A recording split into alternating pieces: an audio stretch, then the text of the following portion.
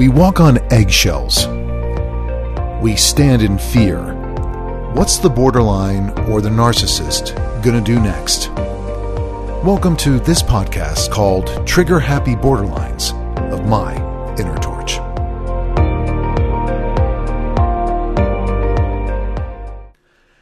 Well, we all know the drill. If you've been in a relationship with a cluster B, you know that you walk around waiting for the next shoe to drop. Borderlines are extremely trigger happy. You sometimes don't know what triggers them. It might be a look, it might be something you say, it may be something you do, but it unleashes their inner rage. And how do you deal with it? How do you walk on eggshells? And why do we walk on eggshells? I've talked about in a lot of my previous podcasts that really when it comes down to it, we have to take a step back and take onus for our own participation in these dysfunctional relationships, because at the end of the day, that's what they are. They're dysregulated, they're disordered, and they're dysfunctional, what I like to call triple D. So the trigger happy borderline or the trigger happy narcissist, there's always this underlying tone. I find with my wife that there's this underlying negative, nasty tone that's part of her persona. She's just never happy. And if she is happy, it's for a very, very fleeting moment. And I don't know if we can take a moment to kind of think about what these borderlines and what these narcissists and what these cluster Bs are going through. What brought them to where they are today? Was it a dysfunctional and abusive childhood? In many cases, it was. Was it their arrested development that they basically stopped developing emotionally at a very, very young age? And so I've mentioned this again in previous podcasts. Why do we expect them to be normal? Why do we fall into that pattern? And why do we trigger them? Well, it's easy to do.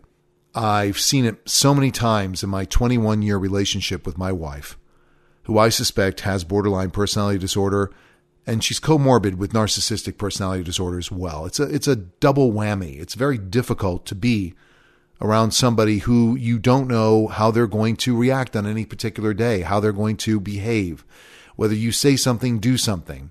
It goes back to one of the earlier podcasts that I did, and this is podcast number 72, by the way. It was called Emotional Weather Vanes.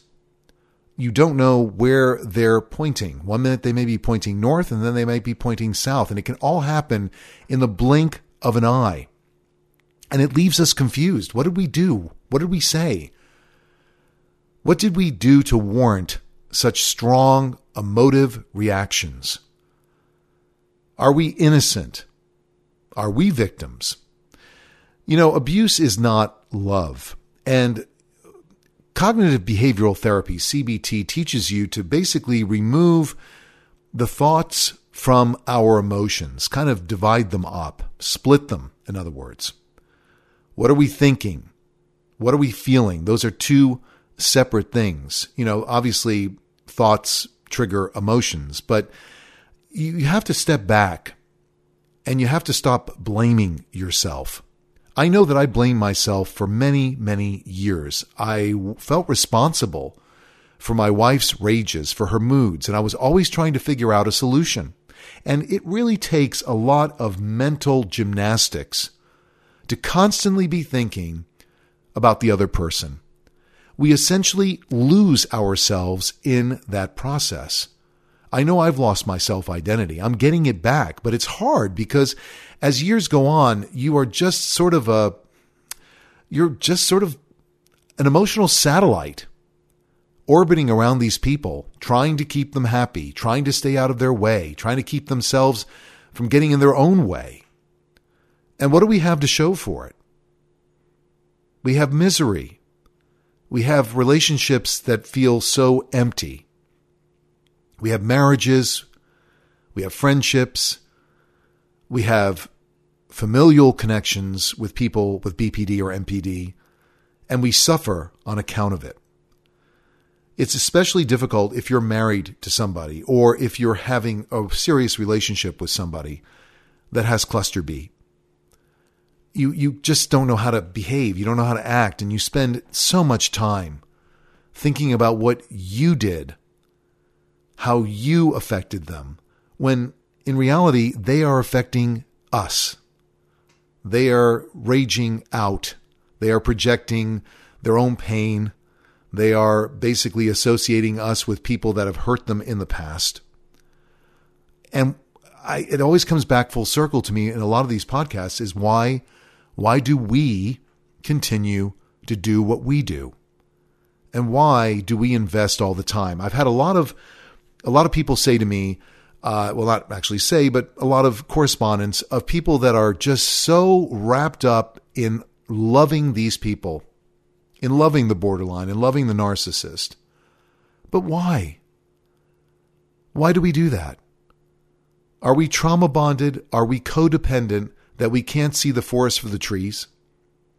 I've talked about this in previous podcasts where people can see my wife, some people can see my wife for who she truly is. And for some reason, for years, I couldn't. Now I do.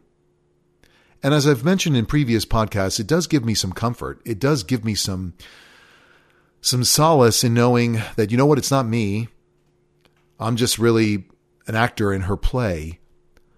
In a play that we all know is going to end miserably for both of us. And that's the thing that I do receive a lot of correspondence about. People who think about the afterlife.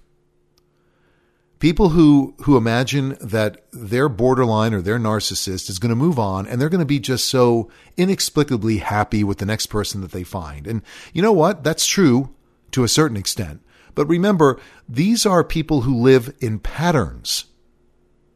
So it's highly doubtful that when your narc or when your borderline moves on, potentially does, and discards you and disappears, and doesn't necessarily hoover you back into the relationship, are they going to be happy with the next person? Sure, at the beginning they will, because that person's going to see the mirage that we all saw at the beginning of our relationship with that person. But inherently, it's going to follow the same path. It's going to follow the same cycle.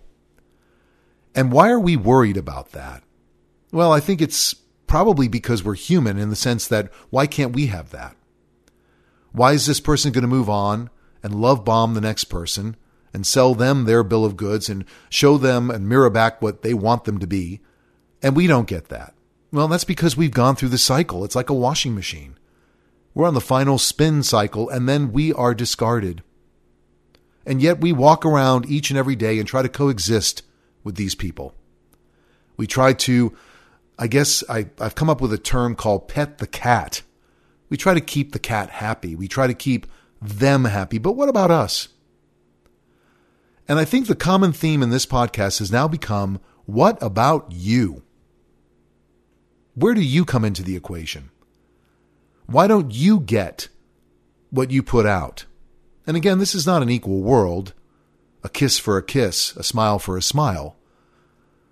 But how long do you want to go through these mental gymnastics with these trigger happy, these emotive, raging people who seem to have no regard? And it doesn't matter why they're acting the way that they're acting, because they had an abusive childhood. That's terrible. And I feel for each and every one of them. But it doesn't justify their behaviors. It doesn't. And you should not make excuses. You should not give them that emotional pass. Just can't do that.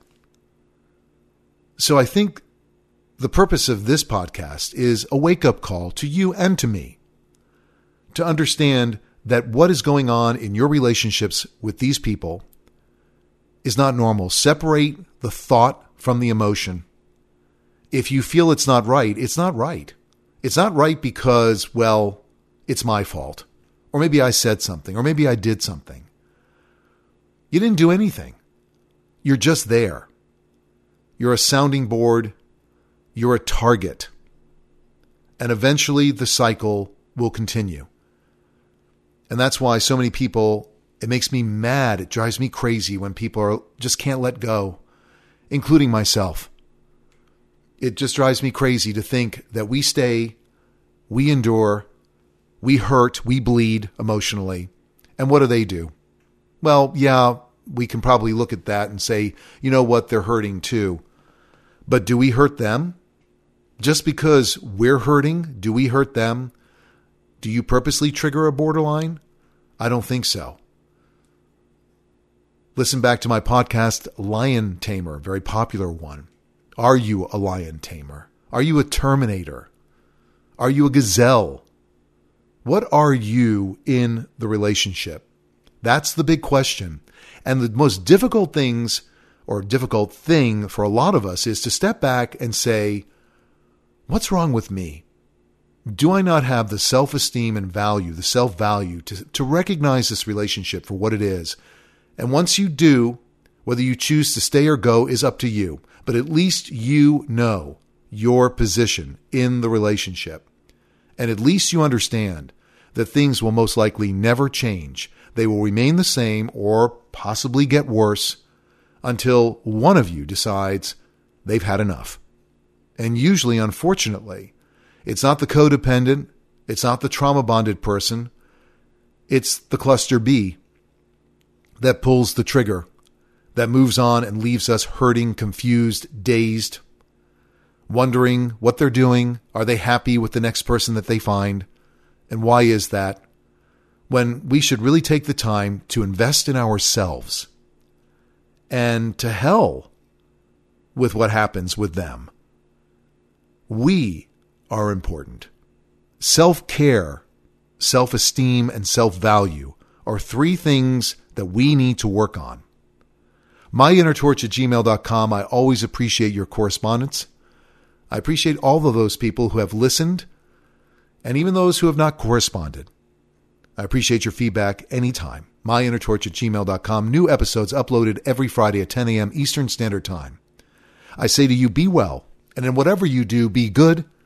This has been my Inner Torch.